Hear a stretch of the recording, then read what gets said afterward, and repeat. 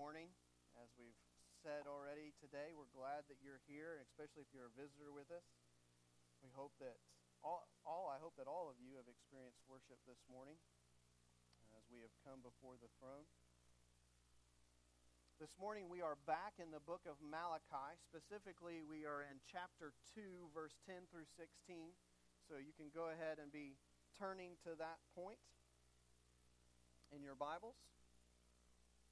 If I'm completely transparent with you this morning, as I was with the children, I'm nervous. I'm uneasy. Because the passage today speaks to us about the issue of divorce.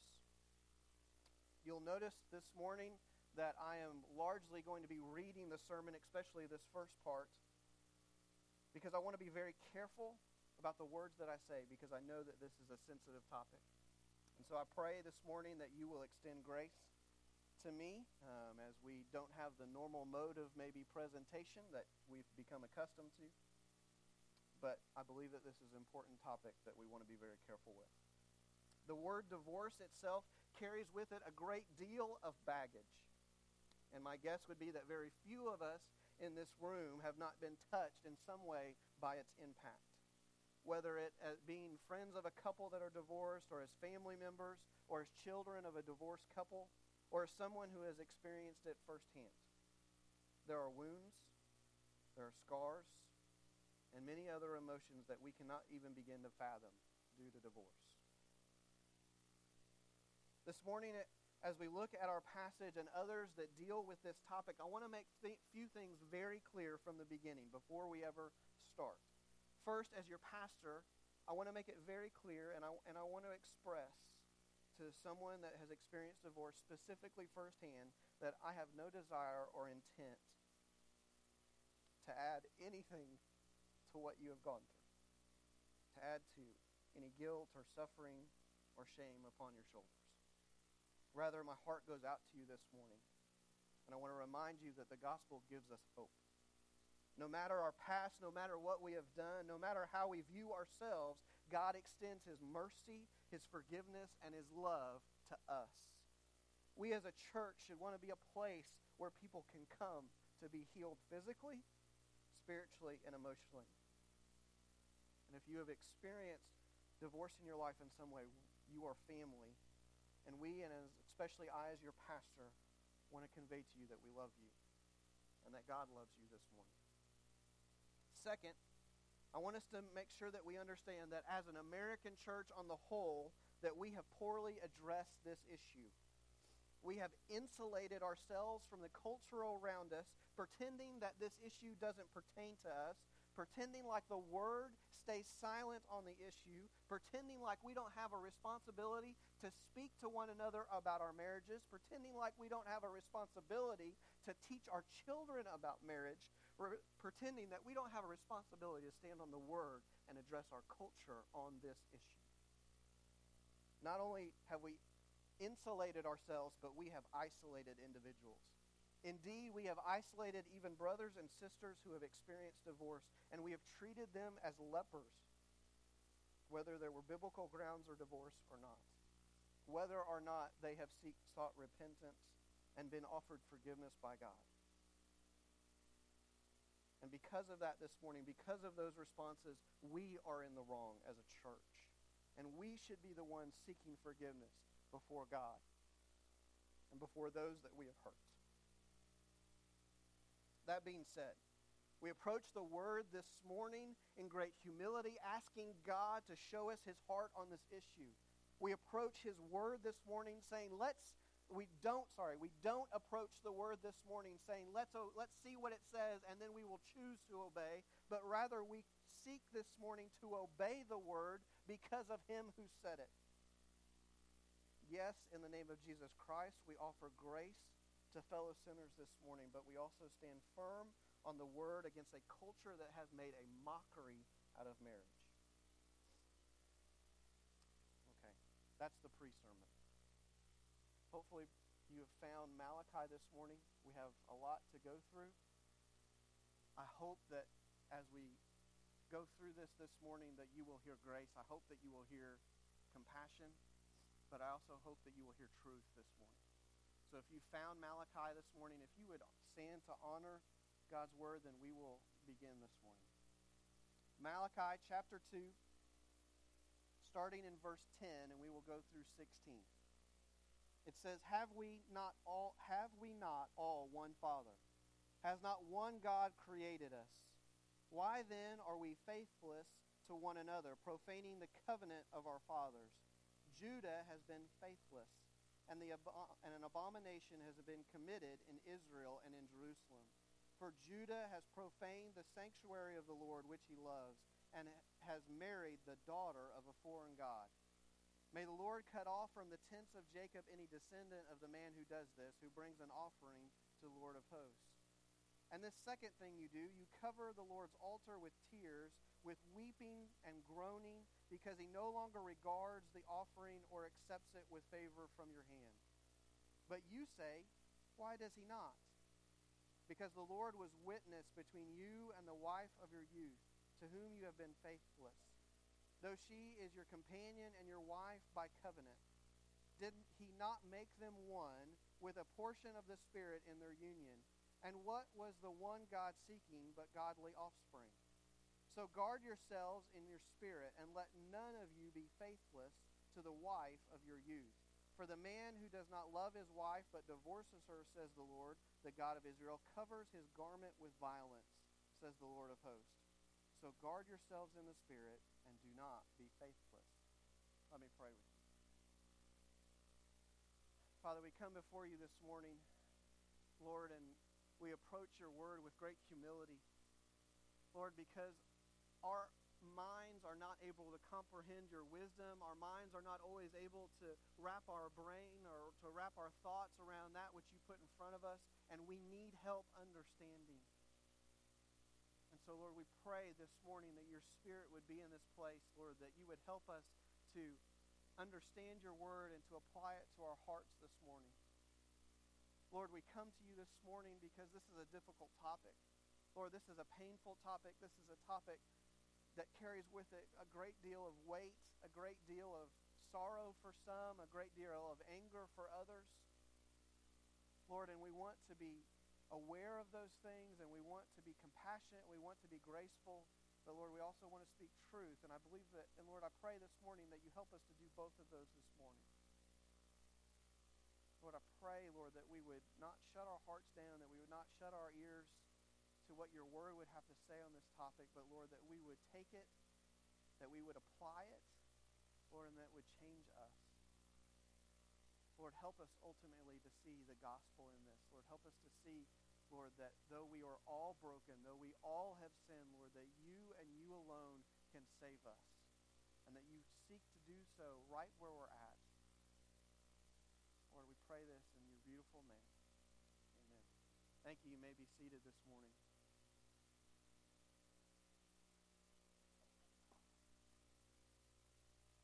Before we begin to look at Malachi, I want us to have a foundation of what Scripture says about divorce and marriage this morning. The first foundation, as we look at what Scripture says about divorce, the first foundation that I want us to see is that God created marriage. Specifically, if we look in Genesis 2:18 through 24, we see God address this issue. We see him do something pretty remarkable. In fact, if you go through and look at all the places where the issue of divorce is addressed in Scripture, as a majority, whether it be in Malachi or whether it be in Matthew, Mark, and Luke, or whether it be Paul and Corinthians, all go back and allude or reference this passage. And it's important. Because in this passage, what we see is that God looks down during the act of creation and observes that man being alone is not good.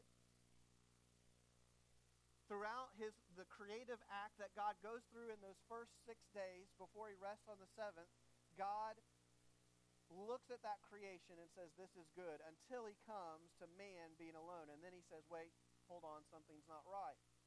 And in order to prove this to man, to drive this home to Adam, he brings before him all of the animals of creation and has Adam look for a suitable mate, for a suitable companion among the creatures. but Adam can find none. And so having proven that to Adam, shown Adam the need for a relationship, shown Adam a need for not being alone, God puts him to sleep and takes from Adam a rib, and taking the dust of the earth, he forms Eve. And then he presents Eve, the bride, to her husband, Adam. And Adam rightfully rejoices. He rightfully responds with an overwhelming presence of worship for what God has given him. And it is at this point that God institutes marriage as being between a man and a woman. It's at this point that he says that a man will leave his wife and will leave his mother and father and cling to his wife. And I love what Malachi says there. Malachi comments on that the Spirit actually binds the two together. Paul actually calls it a mystery in Corinthians. And the reason that it's important to understand that God created marriage is because we need to see that marriage is not just some human ritual. If it was a human ritual, we would have the right to do with it as we please. We would have the right to change it. We would have the right to break it. We would have the right to define it however we wanted. But it's not ours to do that with. But rather, it is God's. God created marriage. And because of that, he is the only one that can define it. He is the only one that can say what the right way for a husband and a wife to respond to one another is. He's the only one that can set the standards and the regulations for it. And he's the only one that can end it. We have to stop listening to a culture and a world that would say what is permissible by law is right. Let me say that again. We have to stop listening to a culture and a world that would say that what is permissible by law is right, and start looking to the Word of God for what is right and what is wrong. Our culture would say that divorce is permissible on any grounds. Our culture would say that a marriage can be defined however we want it, but we must stop seeing that as the standard and start looking to the Word of God on this issue. It is His to define. Okay, so God created marriage. The second part of our foundation that I want us to see this morning is that God hates divorce.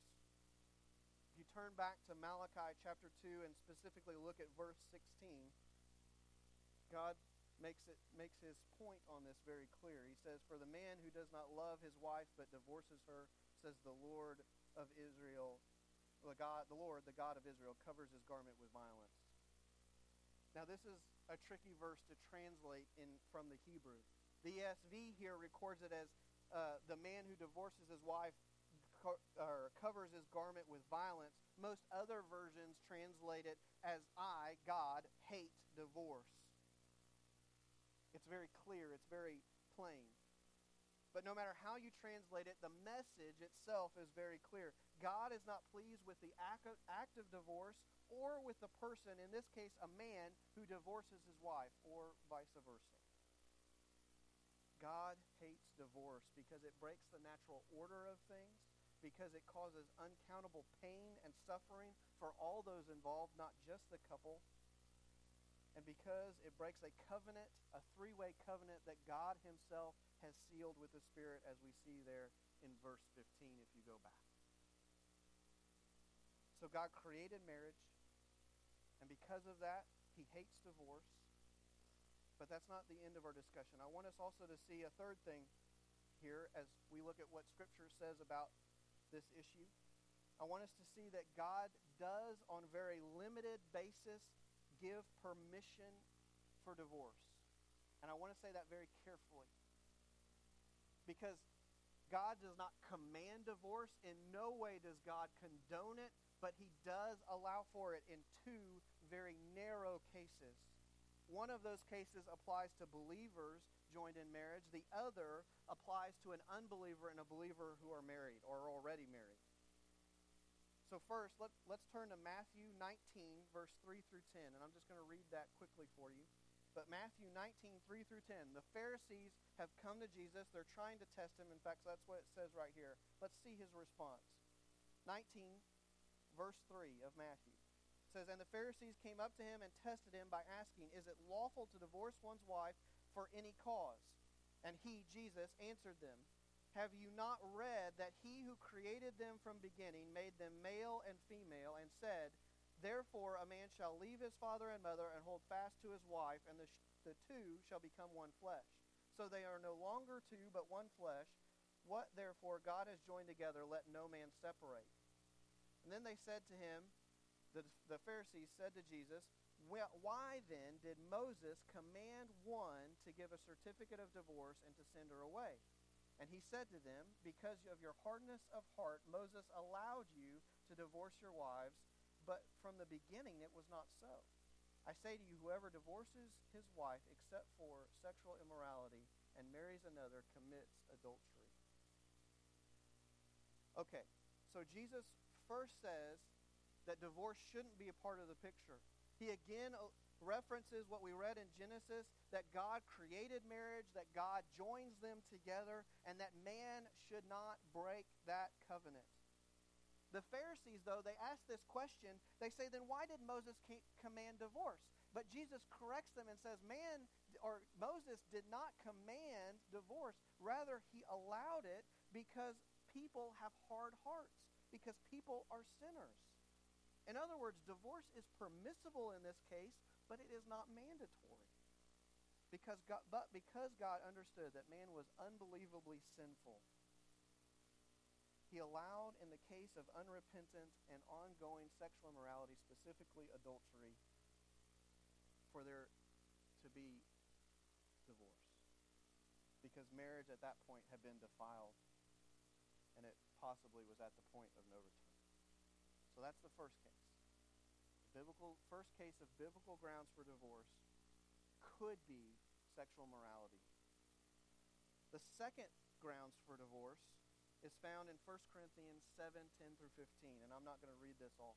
But here, Paul makes it clear that divorce should not happen. However, he says that if an unbelieving spouse cannot live with a believing spouse, then that spouse should not be forced to stay. It's not ideal, but it's permissible. Basically, the idea was this, is that the gospel was spreading like wildfire, and people were coming to know the Lord, and we understand that when you come to the Lord, you are a new person. No longer are your interests here, but your interests are here. No longer do you act this way, but you act this way. And so the unbelieving spouse was looking at their companion and saying, that's not the person I married. And they were right. It wasn't the person they married. It was a new creation, a new person. And they were saying, I didn't sign on for that, and I can't live with that. And Paul says, if that's the response of the unbelieving spouse, then they should be allowed to go. I want us to notice here, though, that it is the unbelieving spouse abandoning the believer and not the other way around. This is not an open door for us to use our salvation or our spouse's lostness to divorce them or to use it against them. Paul actually makes the opposite argument in that passage by saying if you find yourself in the situation where you are saved and but your spouse is lost, that you are to do everything in your power to make it work, because you do not know how God will use you to bring salvation to your home, specifically your spouse and your children. That's it. Those are the two biblical grounds for divorce. Some of you might want there to be more. Some of the issues that you are thinking of may even seem logical, but they are just simply not in God's Word. He addresses those issues in different ways in different parts of Scripture. Which leads me to the last foundation. For some of you sitting here, this has already been an incredibly difficult message. It has opened up old wounds. It's brought back difficult emotions, and maybe even caused you to question some things. This next part is for you. God gives grace. God gives grace. 1 John 1:9 says, if we confess our sins, he is faithful and just to forgive us our sins and cleanse us from all unrighteousness. Isaiah 41:10 says, do not fear, for I am with you. Do not be dismayed, For I am your God. I will strengthen you. I will help you. Yes, I will uphold you with my righteous right hand. 2 Corinthians 1, 3 through 4 says, Blessed be God, the Father of our Lord Jesus Christ, the Father of mercies and the God of all comfort, who comforts us in our tribulation, that we may be able to comfort those who are in any trouble by the comfort with which we ourselves are comforted by God. That's a lot of comfort. But there is hope and comfort and grace and forgiveness in the Word of God. In the heart of God, no matter where you find yourself, no matter what doubts you have about yourself, understand that we are all broken. We have all fallen short. But we find rest and peace in Him. I pray this morning that you will do the same thing, and that we as a church will be a conduit of God's grace and love to broken people of all shapes, sizes, colors, and backgrounds as they come to this place seeking refuge. So that's our foundation. God created marriage so He gets to set the rules. God hates divorce because of what it does to His design. God has provided but in spite of that, God has provided two very narrow cases in which divorce is permissible, and God gives grace. All right, now let's get back to Malachi chapter 2. Why does God address the topic of divorce in Malachi? Out of all scriptures, why does He address it here? Well, let's look at what happened so far. So far, Israel has questioned God's love for them, to which He responds to that questioning that He has proven His love over and over again, and that He has chosen them. Not only that, but He has preserved them. He has saved them. And then God flips the tables and begins to question them, the Israelites, on how much they love Him.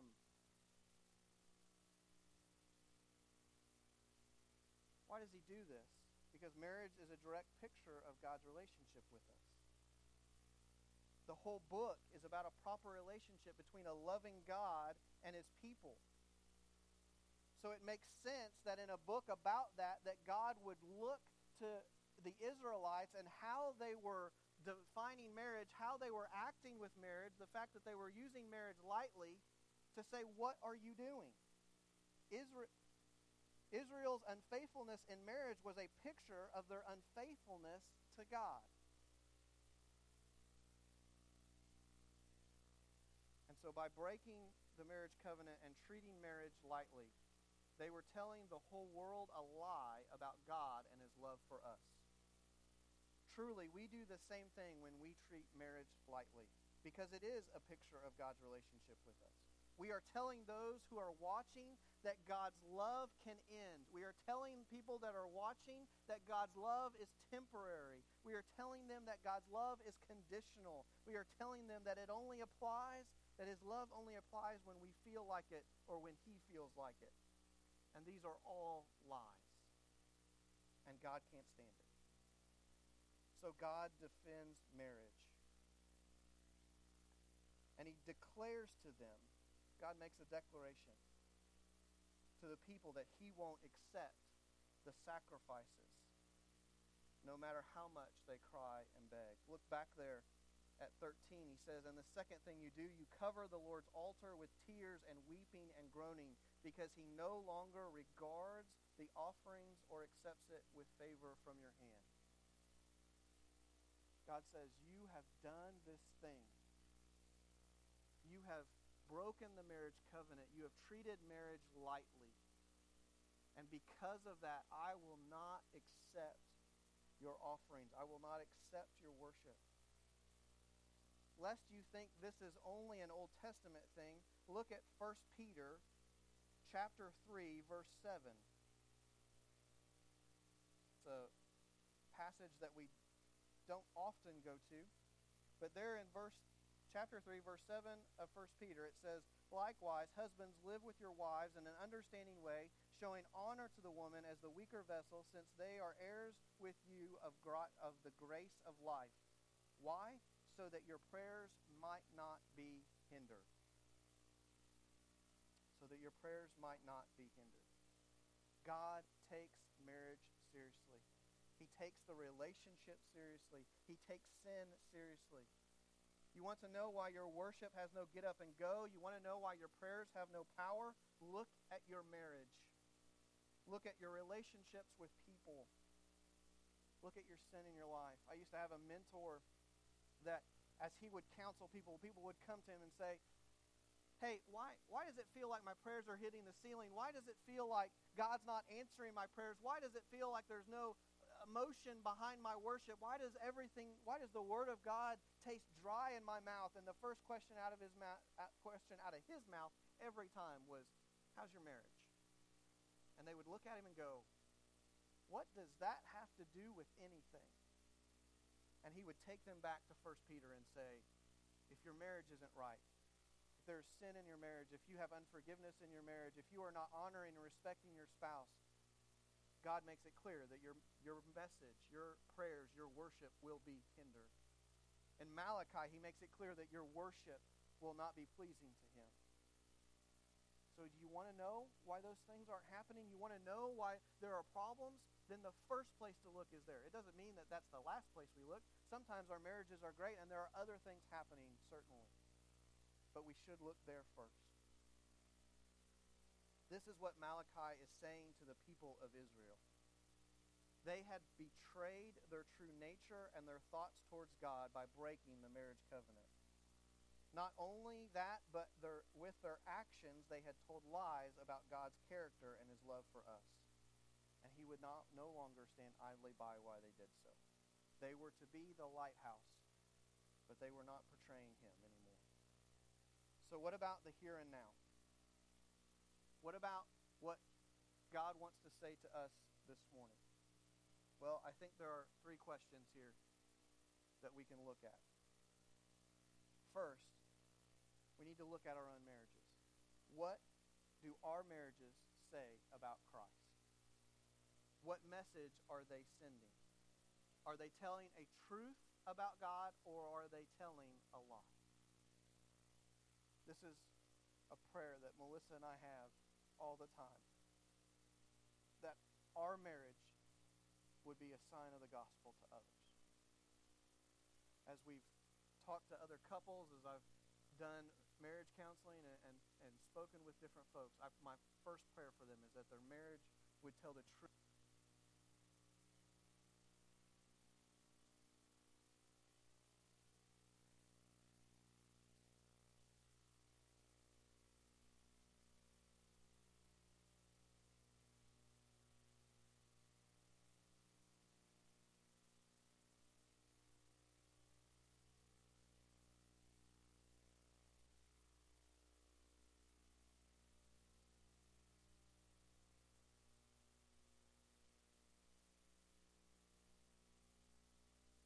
Apparently something died. We must desire that in our life. But is our sin tainting that? Is our hypocrisy in our life, no matter what we say, is it saying something different? Lastly, do we trust him? Our culture has driven us far down the path to believing that we can't trust anything or anyone. Divorce has led us to believe that nothing lasts forever and that love is conditional. Have we as a church swallowed that lie? Or have we said no? God's love is eternal. God's love is unconditional. And we find freedom in him. We find a place of rest in him. We find that we can trust him because he desires what's best for us. I'm going to ask the praise team to come back up this morning.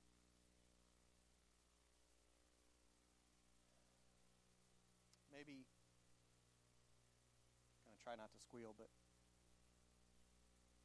maybe this morning,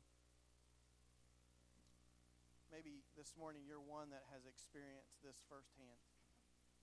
You've experienced the pain, you've experienced the wounds and the scars. As I said at the beginning, my heart goes out to you. As your pastor, my desire would be to run and to embrace you this morning. And to remind you that God offers forgiveness, to remind you that He heals wounds, that He is our comforter, that He is the great physician who binds together hearts again. And I hope that you will find that in Him this morning. For others of you this morning, we need to be praying for our marriages. I would ask this morning that you would make a commitment to pray for Melissa and I's marriage, because the enemy would like nothing more than to come in to destroy our marriage so that he may destroy our testimony in the community and to the world around us. And we, in turn, make a commitment to pray for your marriages as well. That God would bind them together, that God would get glory out of them. And so I invite you this morning to make that covenant with each other. I invite you to come to the altar if you need to and just pray as a couple that God would gain glory out of your marriage and that He would protect it and solidify it. Maybe this morning you have never experienced grace and mercy. Maybe this morning you don't understand what we talk about when we talk about feeling the love of God in your life, because you've never come to Him and made Him your Lord and Savior and asked Him for forgiveness of your sins, and you don't know what that is. I pray this morning that you would come as well, that you would seek Him this morning and find that in Him is more than you could ever understand, and a life that is new, fresh, rewarding, and free. This morning as the praise team plays, I just ask that you respond this morning to His Word and to what He is asking you to do. Now, let me pray for us, and then we'll have that time of response. Father, I just come before you this morning, and Lord, you know that my heart is heavy. Lord, because I know that there are those in this congregation that have been deeply affected by this issue. I know that there are those in this family who still have scars and still have wounds from this issue and from things that have happened in their lives. And Lord, I pray to you this morning, Lord, that you would be the God of comfort that you are to them in this moment. Lord, I pray this morning that we would be the church, Lord, that you have called us to be, that we would be the hands and feet of love that you have created us to be, that we could comfort and bear one another's burdens, that we could show forgiveness and compassion and grace just as you have to us. Father, I pray this morning, Lord, that you would protect our marriages. Lord, that you would do what only you can do as you bind us together in your Spirit, that no man may tear it apart. Lord, we want our marriages to be a testimony to the grace of God. We want our marriages to be a testimony to the love that you have for our church and for us as individuals. So I pray that you would watch over them, that you would protect them, that you would bind them together. Father, I pray this morning, Lord, that as we go out into the community, as we go out and into the byways and the streets and our workplaces, Lord, that we would speak this truth into the lives of people, that they may too experience the hope that we have been given. Whether they have experienced divorce themselves or whether they're experiencing other kinds of difficulties, that we will preach the gospel so that they can experience what you have offered us freely. Father, we pray now, Lord, in this time of response, Lord, that you would move in our hearts. We pray this in your great name.